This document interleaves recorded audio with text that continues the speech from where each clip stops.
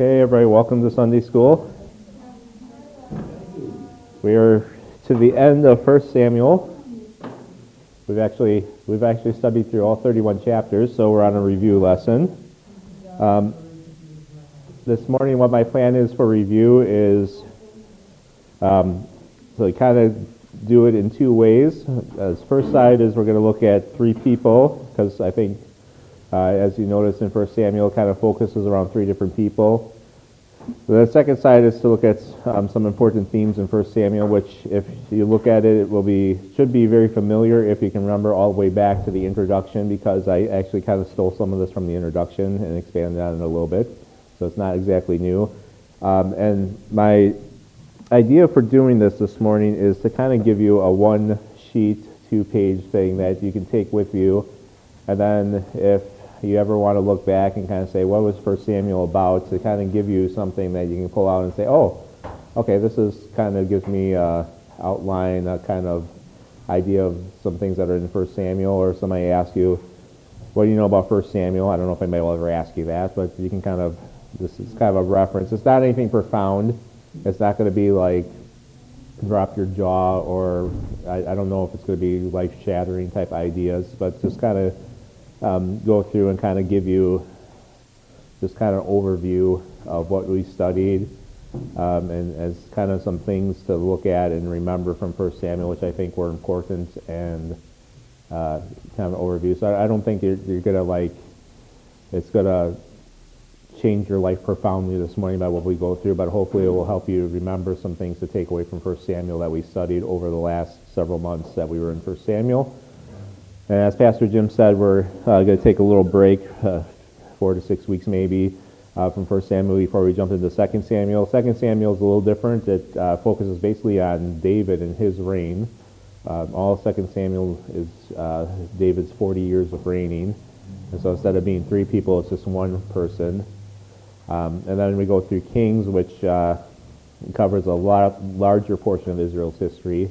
1 and 2 Kings deals with Solomon and then the divided kingdom, and so when we get to those, it's going to be a much larger overview, and sometimes you're going to have a whole king's reign in 2 or 3 verses, so much larger extent. So when David will go through his life in very great detail, and then it's going to go much faster over much of the history of Israel. So, but that's further down the line, so that'll be probably next year at the very earliest, probably. So we'll get to that, and then after that, I'm thinking way down the line. Rapture. Yeah, Pastor Jim's hoping for rapture at that point. If we get to Chronicles, as you know, Chronicles kind of deals with, kind of goes back over the same territory, so I don't know how we're going to deal with that, if we're going to go back over the same stuff, or what we're going to do there, so we'll cross that bridge when we get to it. So let's go ahead and open in prayer, and then we'll go over this material this morning. So Lemuel, will you open us in prayer? Lord God, we pray, help us to learn and grow in your word, and that we learn, study your word, with the tongue,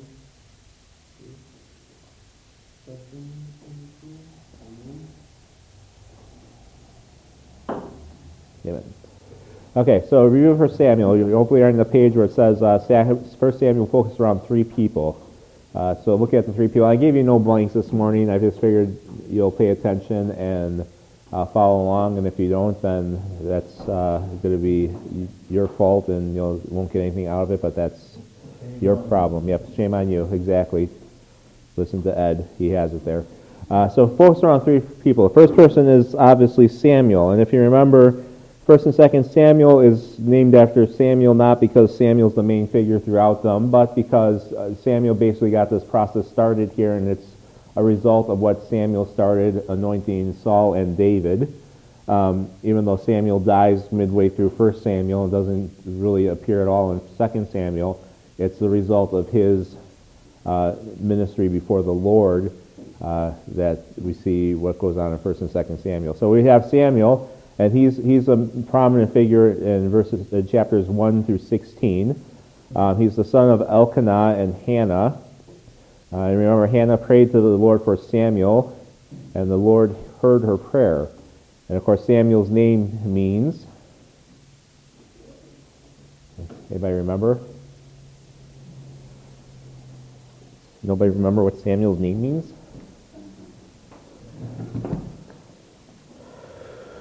Oh, you Hebrews terrible people.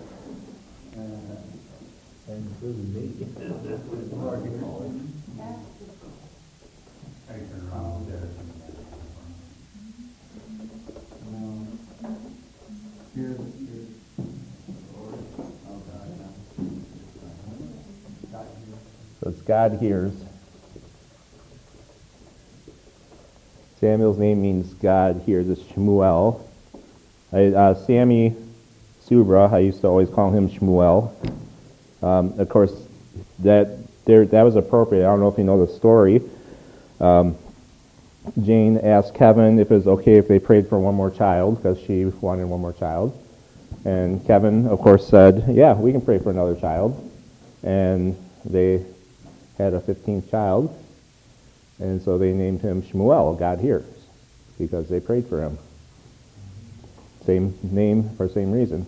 And so a good name, God hears. So Hannah prayed to the Lord for Samuel, and the Lord here prayed. And then Hannah, in her prayer, remember she said, if you give me a child, I will give him back to you. Literally. She gave him to the service of the Lord, so Hannah gave Samuel back to the Lord. Literally, put him into the service of the temple to serve Eli, the high priest at the time.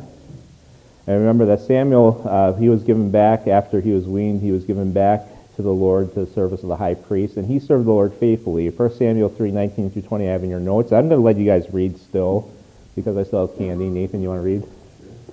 And here, I'll give you the candy jar right away, so it goes out. Yeah. Nathan's going to keep it forever. So Samuel grew, and the Lord was with him, and let none of his words fall to the ground. And all Israel, from Dan to Beersheba, knew that Samuel had been established as a prophet of the Lord. So Samuel grew, which is nice. You want to grow, right, as your child. And the Lord was with him, and that's an important statement there. The Lord was with Samuel, and we'll see that later on as we read some verses, that Samuel had a testimony that the Lord was with him. Samuel did what the Lord wanted him to do. He was faithful, and God let none of his words fall to the ground. Now, what does that mean? How do words fall to the ground? Ignored. They didn't come to pass. So none of his words fell to the ground. Everything he said came true. Everything he said was important. Everything he said was listened to. And then in verse 20, all of Israel from Dan to Beersheba. We look at our map, where's Dan on here? Dan's here. Beersheba's down here. So it's the lower half here, but at that time that was a big portion of Israel. From Dan to Beersheba knew that Samuel had been established as a prophet of the Lord. Now, why was that a big deal? Okay, God used prophets, but why else was that a big deal?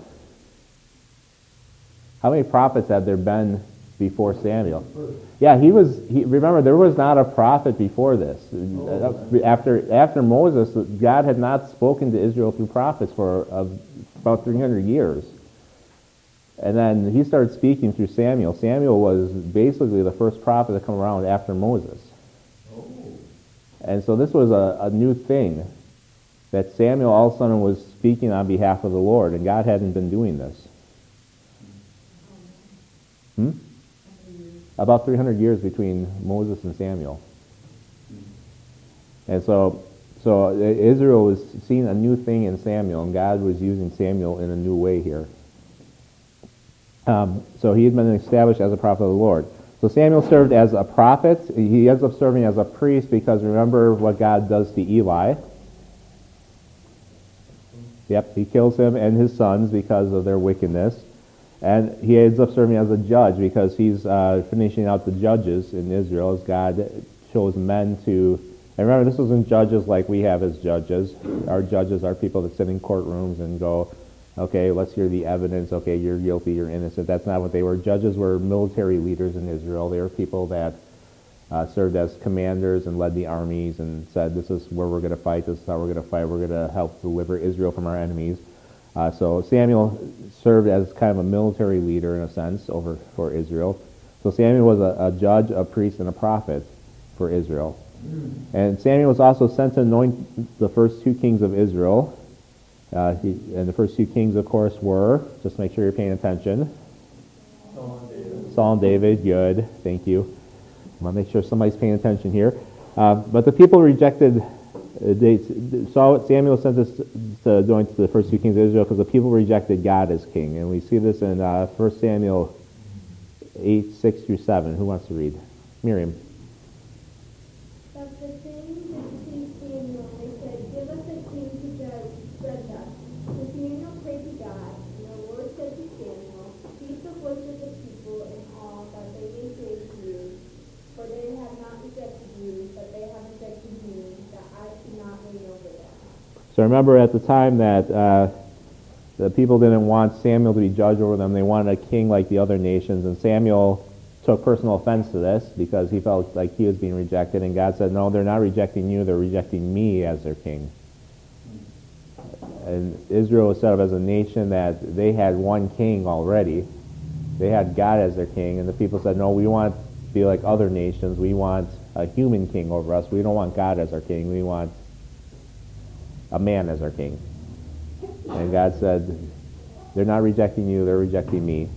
And so God said, don't feel bad that they're rejecting you, they're rejecting me. And remember, God already knew this was going to happen. In Deuteronomy, he already set up a plan for when the people asked for a king, this is what you're going to do. And he set up, this is how you're going to set up your king. And he already knew it was going to happen. It wasn't a surprise to God that this was going to happen. But the people rejected God as king.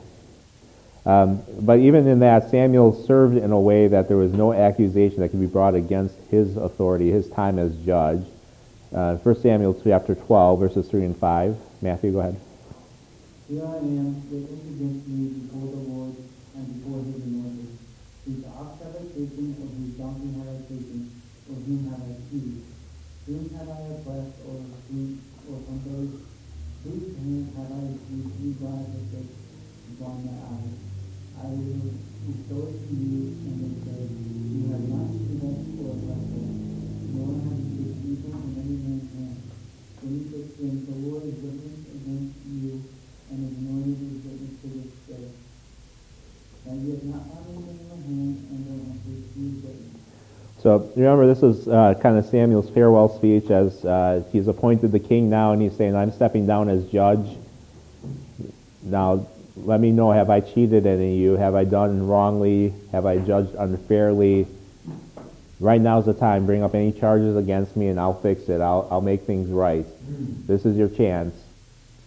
And the people could come up with nothing. They said, you've done nothing wrong. You've judged fairly. You haven't taken a bribe. You haven't cheated us at all. And they said, okay, just make sure God's witness now. If there's anything at all, you let me know. And they said, nope, there's nothing wrong. And Samuel stands up and pleads his case before the people. If I've done anything wrong, you let me know. And the people could come up with nothing. And so Samuel, I keep on losing my mic here. Samuel, he lays it all out there. He says, have I been fair to you? Have I been a good judge? And the people can come up with no accusation against him. So it just speaks to Samuel's testimony of how he served the Lord and how he was just this faithful servant. And remember how Samuel was brought up, because he was given to Eli's care, and he had to serve under this wicked priest and this guy who did not do what's right, and his sons didn't do what was right, and they cheated the people and acted unfairly. And Samuel somehow turns out to be a man who loves the Lord and served the Lord and did what was right. Could serve God all the days of his life, and they could not come up with a single accusation against Samuel. So just a great testimony. And anybody that has an excuse, well, I had bad examples in my life. I can't help that I turned out this way. My parents were this way, and then I grew up in public schools, and things were bad. I couldn't do the right thing. You don't have an excuse. You're responsible for your own actions. You're responsible for your own choices. Samuel had the worst influences that he lived under. The priesthood was corrupt. They did what was wrong. They weren't serving the Lord, and Samuel still turned out to be the most godly man in all of Israel. You know, his circumstances were against him, and he still served the Lord faithfully. So there's no excuse. Our choices are our own. We can choose to serve God, or we can choose to serve ourselves, but it's our choice to do that. And the circumstances may make it harder or easier, but it's still our choice to do that. So Samuel's a great example for us. So Samuel, first person, chapters 1 through 16. Questions? Comments? Concerns? I don't know what you guys are raising your hand for. You're going to read the whole chapters 1 through 16? I wasn't going to read that. Second person, and you're going to see there's overlap here because their stories do overlap. Saul, 1 Samuel 9, he shows up first, and he goes through the end of the book, through chapter 31. Saul's the son of Kish. He's of the tribe of Benjamin. When we get introduced to Saul, we notice that he's handsome and he's tall. He's good looking and he's taller than everyone, head and shoulders above everyone else. We were at homeschool soccer yesterday, and I was watching Levi play, and he was on a team, and he was playing, and his goalie was this little tiny girl, and he's up here, and the goalie's down here, and I'm thinking, well, that's kind of like Saul. Levi's this tall kid, and he's head and shoulders above the goalie that's playing on his team. I mean, he's like a monster, and she's this tiny little girl. That's just the first thing that came to my mind was I was thinking of Saul. I don't know why. Just Levi's just what? That was thinking of Saul. Well, I'm just thinking physical, not spiritual. Hopefully, yes. So add to the Saul. Let's look at his characteristics. 1 Samuel 9, 1 through 2. Abigail. Abigail likes this passage. This is what she's looking for in a man as far as physical, right? Okay. There was a man of Benjamin whose name was Kish, the son of Abiel, the son of Zerah, the son of Bechorath, the son of Aphiah, a Benjamin, a mighty man of heart, and he had a choice between his son whose name was Saul.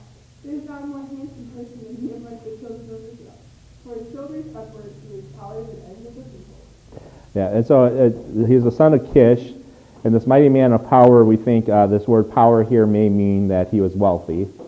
And again, we looked at the story that Saul was out with his servants, which is another indication he might be wealthy, trying to find the lost family donkeys, which again, they had livestock, so another indication that they might be wealthy. So it might be a wealthy family, more than a powerful family. And we see this choice and handsome son whose name was Saul.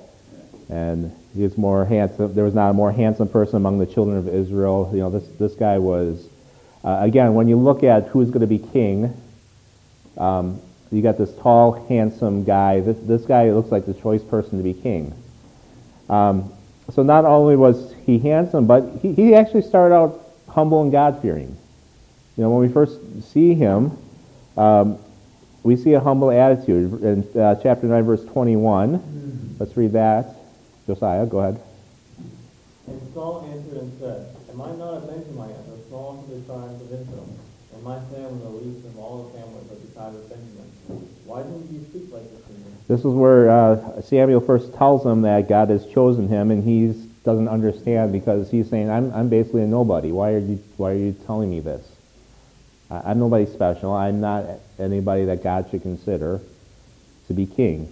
And he has this humble attitude. When I first read this and studied this out, this doesn't seem like he's putting on an act here. I think he really thinks that he's not deserving of this honor. So I think he's really being humble. Then we look at 1 Samuel 11, verse 13. Go ahead, Lemuel. But Saul said, Not a man shall be put to death this day, for today the Lord has accomplished salvation in Israel. And remember, this is after Saul gets his first victory, and there were these worthless men who were they weren't supporting Saul at the beginning, and they said, why should we honor Saul's king? What can he do? And Saul gets his first victory, and some of his supporters say, okay, let's kill these guys now because they weren't supporting Saul. They're worthless. And Saul turns around and says, look, doesn't matter if they were supporting me or not. I didn't hit this victory. God got this victory. So we're not going to kill them. This is God's victory. This isn't my victory. And he says, God accomplished salvation in Israel today. This is not about me. This is not about who supported me or didn't support me. We're honoring God today. And you see at the beginning, Saul seems like he has the right attitude. He's humble. He's God-fearing. He seems to want to do what's right. And when you get done with chapter 11, you're thinking, okay, Saul looks like the right guy for the job. He looks like the king that Israel needs. He looks like the king that God chose, a guy who's really going to honor him and serve him. But then we see that Saul did not continue to obey God. And we see in three places, Saul does things where God makes a pronouncement that your kingdom's not going to last. So in 1 Samuel chapter 13, Saul is commanded to wait for Samuel to offer a burnt offering before he goes to battle, and he's supposed to wait 7 days, and after 7 days, Samuel doesn't show up. And so Saul gets impatient and says, well, Samuel's not coming, I'm going to offer the burnt offering myself. And so he goes ahead and offers the burnt offering, and he's in the middle of that, and Samuel comes, and Samuel says, why didn't you wait for me? And Saul says, well, the people were getting antsy, and they're starting to leave, so I thought I'd better offer the burnt offering. And Samuel says, well, God's going to take away the kingdom now because you didn't wait.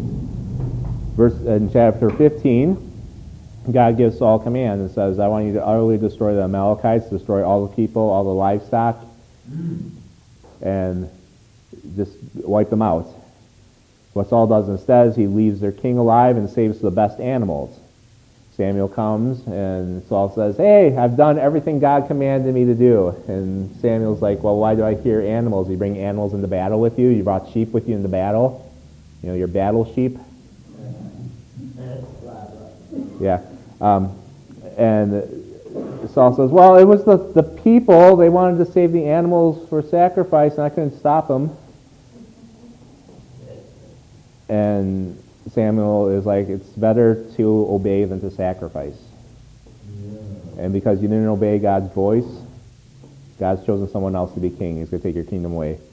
And then in chapter 28, and we just talked about this a few weeks ago, Saul gets a little scared because the Philistines are amassing their army, and I think he's probably outnumbered and fearing for his life, so he tries to talk to God. God doesn't answer him. So plan B, let's go find a medium and conduct a seance, and we'll try to get Samuel up here. He's dead at this point, obviously. And we're going to try to call Samuel up from the dead and talk to him. And God allows Samuel to come back from the dead, and Samuel says, why have you called me back? Saul says, well, God's not talking to me, so I need an answer. What am I supposed to do? And my paraphrase again is Samuel said, well, if God's not talking to you, why do you think I'm going to answer you? I'm a servant of God. Because you've done this, and because you failed to kill the Amalekites, remember that? God took away the kingdom then. Because you've done this now too, not only is he taking away your kingdom, but he's going to do it tomorrow. He's going to kill you and your sons, and Israel's going to lose the battle because of this.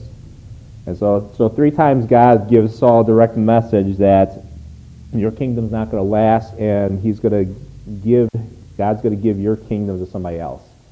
Because Samuel did not obey God, and because he was not faithful to God. And so God removed the kingdom from Saul and gave it to another. And we see that. So that's kind of a summary of Saul, a king who started out with such promise, who seemed to start out on the right foot, but was not faithful to continue to follow God, was not faithful to continue to walk in God's ways. Was not faithful to obey what God had told him to do. And because of that, he lost a kingdom that I honestly think, even though God's plan was to bring the Messiah through Judah, and to bring an everlasting kingdom through Judah, I think if Saul would have obeyed, that Saul's line would have had some kind of kingdom on earth. And that God would have worked it out, that there would have been a kingdom through Judah and a kingdom through Saul also, that there would have been 2 kind of side-by-side kingdoms maybe or something. I don't know how God would have worked something out, I think, if Saul would have obeyed and continued to follow him. And I don't know the what-ifs. God knows the what-ifs. God knows what would have happened if he would have obeyed. But I think God, there's a verse too. Now that I'm thinking about that, see if I can find it quick. I don't want to take too much time, but if I can find it.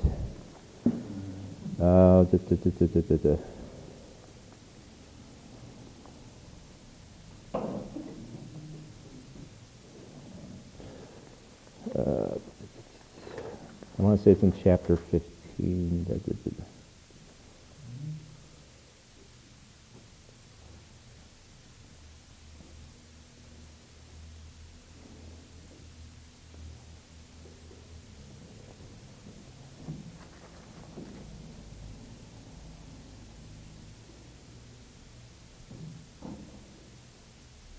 What are you looking for, Sean? I thought there was a verse where Samuel says, if you would have obeyed, God would have given you a kingdom, an everlasting kingdom or something like that. But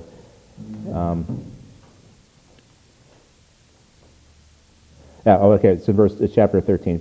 Chapter 13, verse 13. Samuel said to Saul, you have done foolishly, you have not kept the commandment of the Lord your God, which he commanded you. For now the Lord would have established your kingdom over Israel forever. So there's a promise there that Samuel says God would have established your kingdom forever. And again, God promised that the Messiah would come through Judah, and that Judah would reign. And yet Samuel there says that God would have established a kingdom, an everlasting kingdom through Saul. So somehow there would have been two kingdoms. And God would have worked that out somehow. So however that would have worked. So Saul had great opportunity to serve God and really could have done something great. Anyway, so Saul could have obeyed. Saul could have followed God. He did not. And he lost a great deal from not following God. Then we see the third main character is David.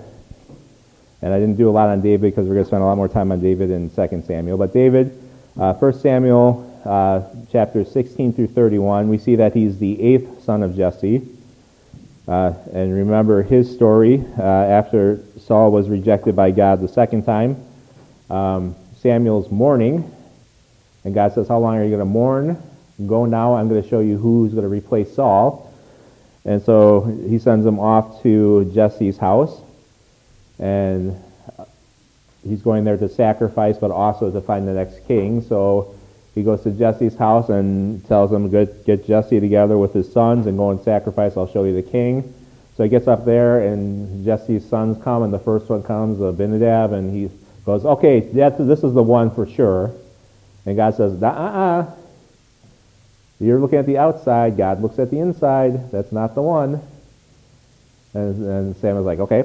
And he shows him the second one, and nope, not that one. Third one, nope, not that one. 4, 5, 6, 7, not that one. And he's looking around, there's no more sons. And Samuel's like, are there any more? And Jesse is, well, there's David. He's off with the sheep. So we don't invite him to these things. Samuel's like, okay, bring him in. We need all of them. I tell you to invite all the sons. Get David. David comes in, and this is the one. The ruddy, red-haired teenager. This is the next king of Israel. So David is the one that's chosen of the tribe of Judah. He's the shepherd. He's the one, kind of the forgotten son, the one that's off serving the sheep. Again, and the shepherd, it seems to have prepared David well. How could David face Goliath? Well, I fought the bear. I fought the lion. The uncircumcised Philistines could be no different. God saved me from the bear and the lion. You're just a teenager. Yeah, well, God's protecting me from the bear and the lion. I mean, this is just another bear and lion, basically. I think, how did he learn to play the harp? Well, he probably had a lot of time sitting around with sheep. How was he able to contemplate God? Well, he probably had a lot of time just sitting around with sheep, not doing much of anything. He probably thought a lot about who God was and composing. So, I mean, the shepherd thing seemed to prepare. How did he know how to lead dumb Israelites? Well, he's leading dumb sheep around. Seriously. I think the shepherd thing helped David a whole lot developing the man he was. So he was a shepherd, but God used that, I think, to develop him quite a bit. And so he was able to do that. And again, being the 8th son, some of his brothers didn't seem to like him a whole lot at different times. He went to the battle with Goliath, and his brothers kind of mocked him a bit. Why didn't you come up here? You came to see the battle. You just wanted to see what's coming on. You wanted to see the war. You're just trying to see what's going on and See the excitement. Get out of here. We're fighting a war. We're not playing here. Go away, David. But he defeats Goliath. So Saul appoints him his personal musician. Saul appoints him a general in his army. David wins renown with the army. He becomes a great general. He wins lots of battles. He serves Saul. Saul gets jealous. I remember the song, Saul has slain his thousands, and David his 10,000s. Saul has done great, but David, man, he's the really great warrior. He's the really great general. And Saul realizes, well, what else can David have except the kingdom itself? So I got to eliminate this guy. And so he's attacked and persecuted by Saul. He's made to flee from Saul for a good portion of his adult life. And again, we have many psalms because David is fleeing from Saul, because David's forced to trust in God, because David is forced to look to God, because that's about all he has at different times in his life. You go through the Psalms, and there's so much about my enemies, facing my enemies. God, my enemies are persecuting me. I need to look to you.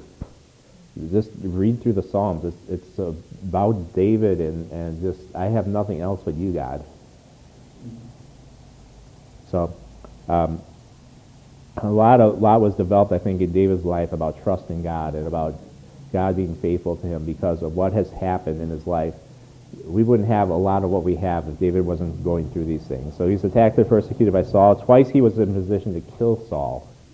Remember in the cave, and then when he snuck into the camp at night, he spared Saul's life, and we learned a lot from that. So David's life is one where, and we see times where David failed a little bit, where he didn't trust God with Nabal the fool. You know, he was ready to slaughter the guy in his household, and I think God in his mercy sent Abigail out to stop him. And we also saw where I think David a couple times went to the Philistines, and maybe he shouldn't have done that. Maybe he should have trusted God a little more in those circumstances. But for the most part, we see a man who trusted God, who made right choices, who did what was right. And we'll get to 2 Samuel, and there'll be a couple times where he makes wrong choices again, where he makes sinful choices. But we also see a man who repents, who turns back to God, who confesses his sin, who makes things right with God. So David is a good example to us. He's not perfect. Nobody's perfect. No, thank you, Ed, for that confession. I'm not perfect either. You're not perfect either, right? None of us are. It's how we respond to our sin that's important. And David shows us that when he does sin, he does respond in the correct manner. In fact, we'll deal with in 2 Samuel, we'll deal with David's sin to Bathsheba, which is horrendous. I mean, he makes so many mistakes in that. The sin with Bathsheba itself, and then he goes and murders a guy after that to cover it up. But we get Psalm 51 out of that. Have mercy on me, O God. And do not take your Holy Spirit from me. That the whole Psalm 51, a beautiful psalm. David does respond with a tender heart towards God. So we're not excusing David's sin, but we do know that David, unlike Saul, who seems to have moments of regret but no repentance, David is a man who repents of his sin and turns from it. And so David's a good example to us of that. So and we'll talk more about David, and we'll see more of his heart as we go through 2 Samuel. So those are three people. So if somebody says, what's Samuel about? You can answer in one way. You can say, well, there's three people in Samuel. Here's the three people. You got Samuel, a godly man, a priest, a judge, a prophet who served God. And even though his circumstances were against him, he was faithful to God. We see Saul, a king who was appointed by God and started out so well, but failed to obey God, and his kingdom was torn from him. And then we see David, a man after God's own heart, who was served God, but was persecuted and was mistreated, and still continued to serve God. And you can talk about that. So let's go to side 2, important themes in Samuel. how does Samuel start out? Well, Samuel starts out that Israel was at a low point spiritually at the beginning of this book. If you remember back to Judges, I know that's years ago for those of you who were here for Judges. Judges starts out with the end of Joshua, and at the end of Joshua, the people are somewhat serving God. I mean, they're going into the land, they're taking the land, they're trusting God. And as we go through Judges, each judge is getting a little bit more carnal and a little bit more away from God, right? The first judges are serving God pretty faithfully. And you get down to Samson. Samson's a judge that really doesn't serve God at all. He serves himself for the most part. And Israel is getting to this low point in their history where every man is doing what's right in their own eyes. And that's where we enter 1 Samuel, is basically every man's doing what's right in their own eyes. Nobody in Israel is really serving God. And we look at how the Judges, or 1 Samuel starts out, the priesthood was corrupt. You have Eli again, who was not a godly man. He's a man who sees Hannah praying and thinks she's drunk. He can't even recognize prayer. You can see that he was judging corruptly, and his sons were judging corruptly. We see in chapter 4 that Ark of the Covenant was not at the tabernacle, it was not the place of worship, it was captured. Idolatry was practiced. We see in chapter 7 when Samuel addresses the people, he's addressing their idolatry. He said, turn away from your idols. He stop worshiping the idols and start serving the true God. He has to address their basic worship, that they're not worshiping the right person. Judges were dishonest. Samuel's sons were not judging correctly. And then we see that this is where this book starts out. Then through the influence of Samuel and David, these conditions were somewhat turned around, that Samuel and David started to address issues, and they started to address the people and saying, you need to start worshiping God, you need to start serving God alone. And they were a positive influence in the people. So as 1 Samuel starts out, the people were far away from God, and Samuel and David worked to help draw people back towards God and start leading them in the right path. And that was an important thing that's going on in 1 Samuel, that people were starting to turn back to God.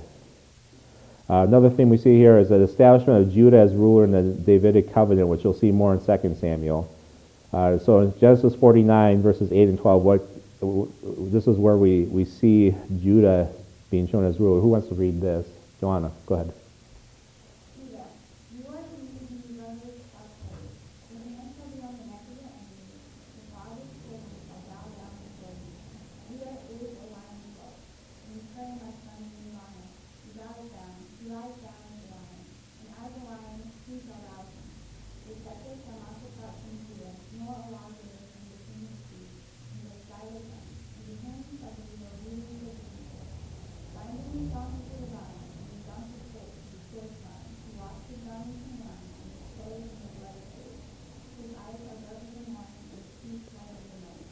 I want you to look at verse 10 there, especially. The scepter shall not depart from Judah, nor the lawgiver from between his feet until Shiloh comes.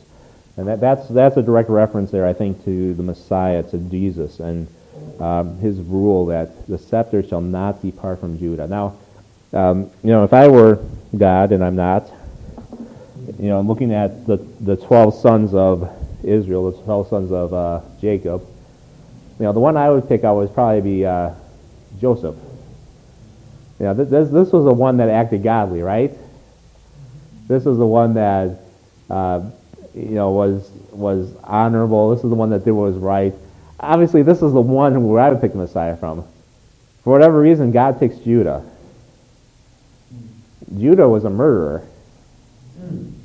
Judah did a lot of wrong things. Now, there is one instance where, remember when the brothers went down to Egypt to buy grain, and Joseph was there, and they didn't know it was Joseph, and Joseph decides he's going to plant his cup in their grain sacks, and they went off, and then he stops them and says, oh, somebody stole my cup, and they search through the sacks, and the brothers are like, we didn't steal anything.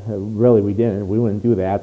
Then they go through the sacks, and they find it in Benjamin's sack, and so he's going to take Benjamin into custody. And you remember who steps up to say, I want to take his place, because if you take Benjamin, our father's going to die. Who is it? It is Judah. So I don't know if maybe that kind of, at that point, Judah gets in and says, I'd rather sacrifice myself for my brother's sake and for my father's sake. Maybe that's the one spot where Judah actually is selfless in that. I don't know. That's the one story that I always get like, oh, well, there's Judah acting like a little bit like a savior, a sacrificer there. But anyway, but Judah's the one that, as Jacob gives this blessing out to each of the sons, all of a sudden you see this phrase in here in chapter 10, or verse 10 of chapter 49, and he's blessing his sons. He says, the scepter shall not depart from Judah, and the lawgiver from between his feet. And this reference is to the Messiah here, to Jesus Christ, that Jesus Christ is going to fulfill this, that he's going to be the one who rules. His scepter shall not depart, and he's going to be the lawgiver. He's going to be the one to rule. And we see this, and God is going to establish his kingdom, starting with David. And then we're going to see this in 2 Samuel chapter 7. When we get there, we're going to see the promises made to David that your kingdom is going to be established forever. But right now, is David's kingdom established in the world here? No. Israel has a prime minister right now. It doesn't have a son of David on the throne, right? But God's going to keep that promise because the son of David is going to come and rule. He's going to return, and he's going to rule on the earth. And that's when Christ returns, he's going to come and establish his throne again. And so that promise is going to be fulfilled in the future when Christ comes back. So that promise is going to be kept to David. So this is the beginning of that, where we see that as Saul is rejected, and God says, I'm going to choose a man after my own heart, a man who's better than Saul to be on the throne. He chooses a man from the tribe of Judah, and that man's line is going to be the line where the Messiah comes from, so that he can establish this promise that he made in Genesis. God has this whole plan going, and we're seeing it being fulfilled, being planned out here in Samuel. And they probably didn't see it so much at the time. They probably didn't recognize it, but we're looking back and we say, oh, look, God's plan is working out, and we can see that happening. And it's kind of neat as you watch this, how, Saul's on the throne, and you're going, okay, Saul's great. Oh wait, Saul's doing bad things. Okay, God's going to pick out somebody else. Oh, wait, he's going to the tribe of Judah. Oh, that's cool. Wait, go back to Genesis. He's going to the tribe of Judah. Oh, God's doing something. God's going to bring about the Messiah. He's fulfilling the promise of Genesis. He's going to the tribe of Judah. It's all connecting here.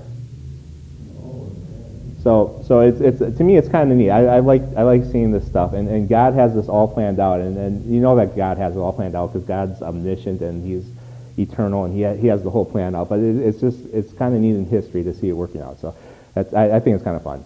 And you might say, okay, Sean, we know that we have the whole Bible, we know it works out. But it's neat to see it work out. I like it. So the establishment of Judah as ruler and Davidic covenant. So this is neat to me. So that's one of the important themes that we see here. We also see the sovereignty of God in this. We see the sovereignty of God in the birth of Samuel. And I think the birth of anyone is the sovereignty of God. Why does God bring about who he brings about? Why are you born? Well, because God sovereignly allowed you to be born. We've had some miscarriages in our marriage, and some of the miscarriages, if we didn't have them, some of our other children wouldn't be born. So some of our children are around because other children haven't been born, and so there's a sovereign plan that different children are here because other children weren't born. So that there's a sovereign plan in that, and things have worked out the way they have worked out. Well, Samuel's birth was sovereign. God, we can see working in that, and the Bible tells us that God worked in that. 1 Samuel 1:26 through 28. Jana, go ahead. And he said, O my Lord, as your soul is, my Lord, I am the one who stood by you here, saying to the Lord, this child has an inner has granted me. My position was I also am. Therefore, I also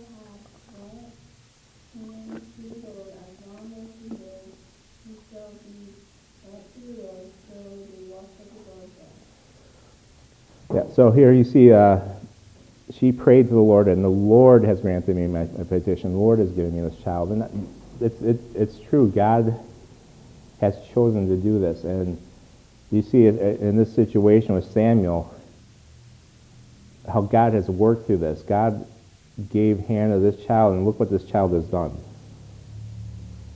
Look what Samuel accomplished because of God's sovereignty. And you know, and like I said, every child born is sovereign of God. I mean, God is involved in every child's birth. I truly believe that. So to me, you see the sovereignty of God, but the sovereignty of God's in everything. So I don't want to overemphasize it, but we see this in here, that God has worked in this situation to work it out to His glory here. So I don't want to say too much. Let's just go on and read a little bit more. The appointing of David as king. This is a sovereign act of God here. 1 Samuel 16:1. Who wants to read this? A lot of reading. Jonathan. Now the Lord has said to Samuel, how long will you mourn for Saul, saying I have rejected him from reigning over Israel? Fill your horn of oil and go. I am sending you to Jesse the Bethlehemite, for I have provided myself a king among his sons. So here, I have provided myself a king among his sons. This wasn't a random choice on Samuel's part. This wasn't just go find somebody who looks like he'll make a good king. This is God appointing for himself a king. This is God choosing his king. God's sovereignty again in this. And we see that God chose a man who patiently trusted God's plan for him. In 1 Samuel 24 and 26, this is where, again, David allows Saul to live, even though he has a chance to kill him. And David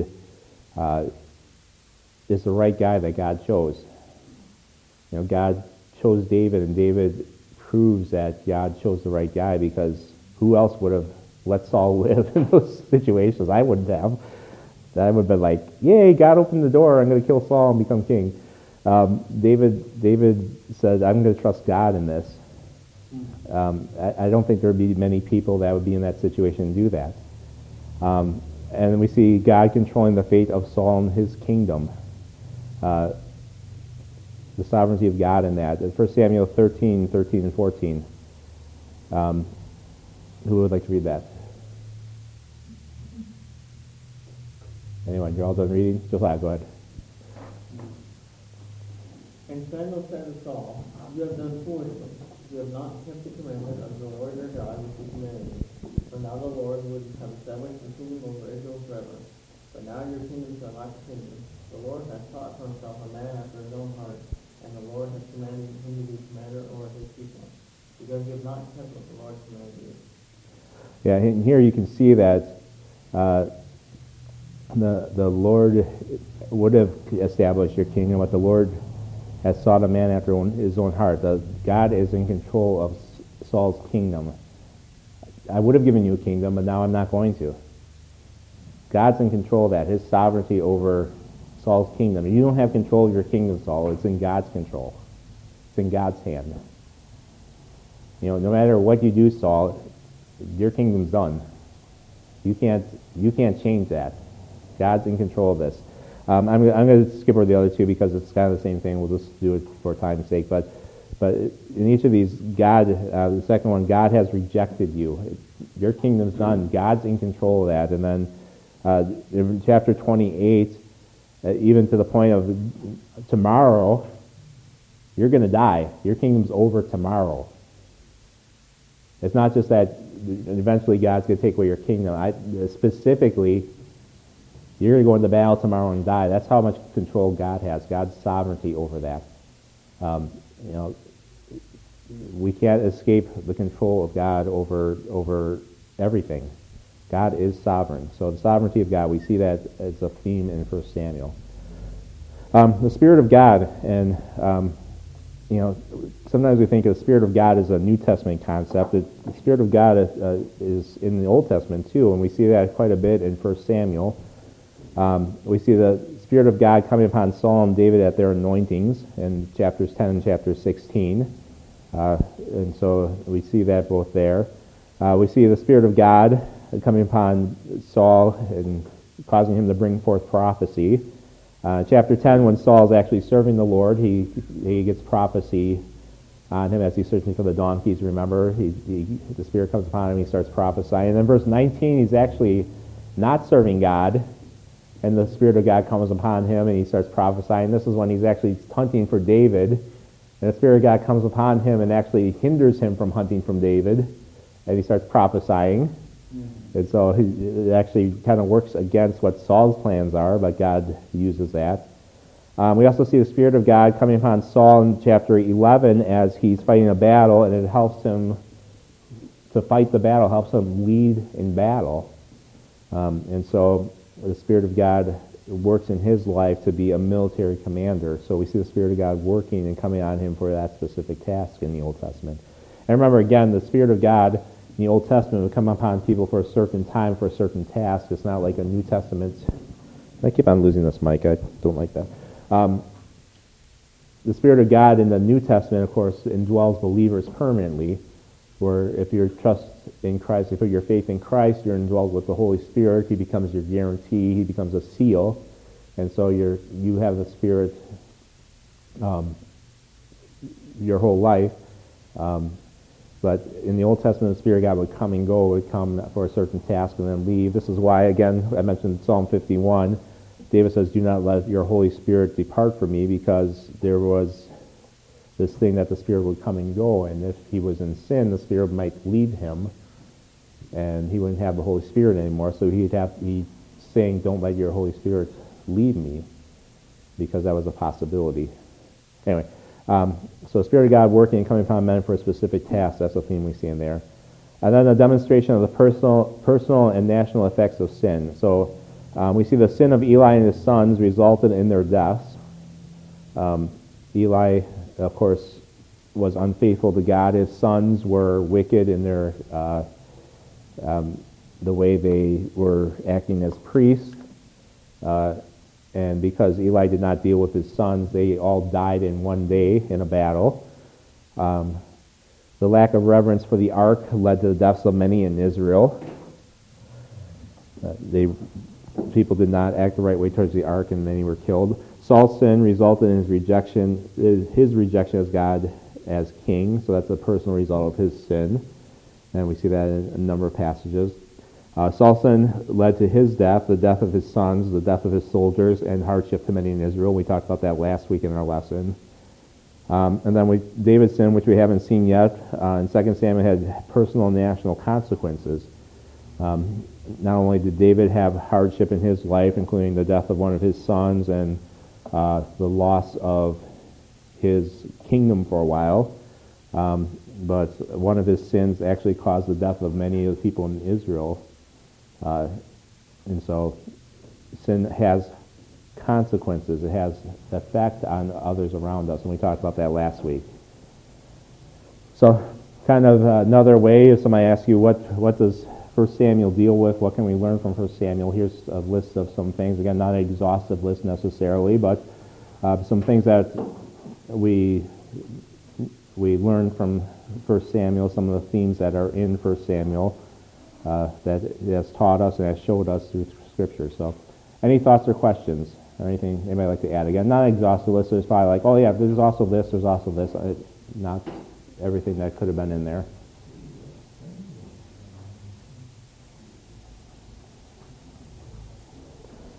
Okay, so before you go on, I forgot to talk to Jim about this. I'm actually going to hand out what this is as I printed out, I realized this is the third draft of our vision, mission, and key value statement. This is what I'm going to start teaching on next week. And actually, I'll just hand it out, but if I'd like you to kind of start looking at it. I'm giving it to you ahead of time so you can look at it. This is the third draft, like I said. This is not necessarily a finished product, but this is kind of what we started to come up with. And this is what we are thinking of as what we want to be as a church, what we want to believe in, what we want to identify as. And so we want to get, since I've written this and the men have kind of looked over it, but you guys haven't, we want to teach on why we think this is a good statement, but we want to get your input as a church. Because if we say as leaders, this is what we think, but we don't get your input, then it's not really the church's, it's really just kind of leadership's view. And so this is why we're going to teach on it, but we also want to get your input and your questions on it. So that's why we're going to be teaching this. Now, if you are here and you're like, I'm not going to look at this before next week, go ahead and give this back to me before you leave today so that you don't lose it. Okay.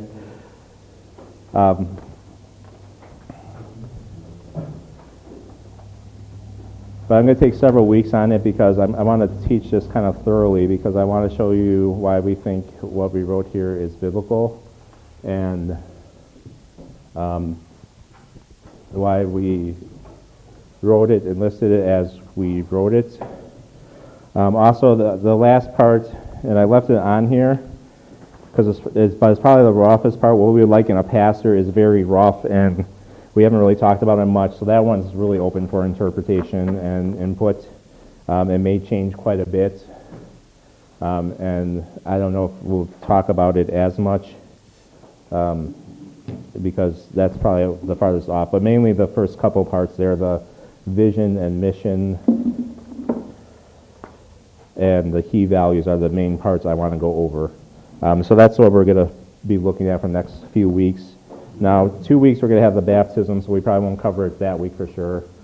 But look it over, come with questions, come with thoughts, come with anything you're like, well, I don't like the way that's worded, or I'm not sure about that, or maybe we need to add this, or maybe we need to take away this, or thoughts like that, because we want true, honest input. Like I said, it's just a draft. This isn't like, you're not going to offend me if you think that something needs to be changed, because that's what we're looking for, okay? Sean, we also need to make, I forgot to mention it this morning in the announcement, we are going to have combined Sunday school in the auditorium Yes. because of this very thing. Yes. Yeah. So we're going to involve the whole church, not just us, but the whole. Yeah. So we want to have the other Sunday school teachers involved. So we're having combined Sunday school. It also gives the other Sunday school teachers a little break, which is nice for them. Yeah. So it will be a combined Sunday school next week for the next several weeks in the auditorium. So any thoughts or questions offhand, not with the content of this, but anything else? We would ask you, again, this is something that we want to prayerfully consider this whole thing, because this is beginning, a new beginning for us. Yeah. This is a very new beginning for us, and we need your prayers as well as, not just Sean and I and Lynn and John and Thomas. This is what we hope to present to the public, that this is who we are. So this is, we want definitely need your prayer in this. And we want to have something that we,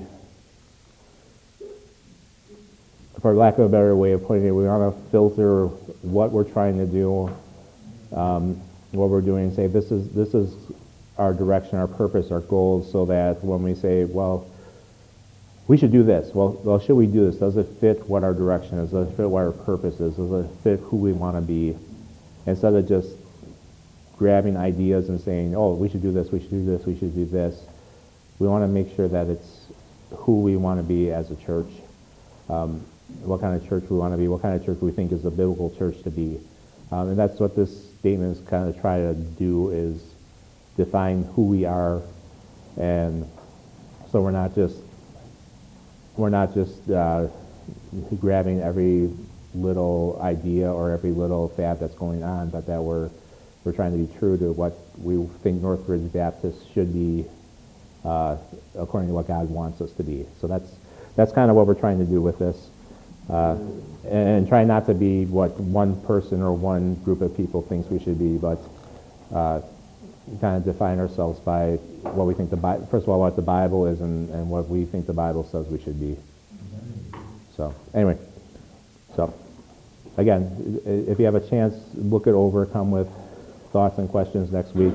We're not going to go through the whole thing next week. My thought is we may end up just going through the first part next week, depending on how far we get. We'll see.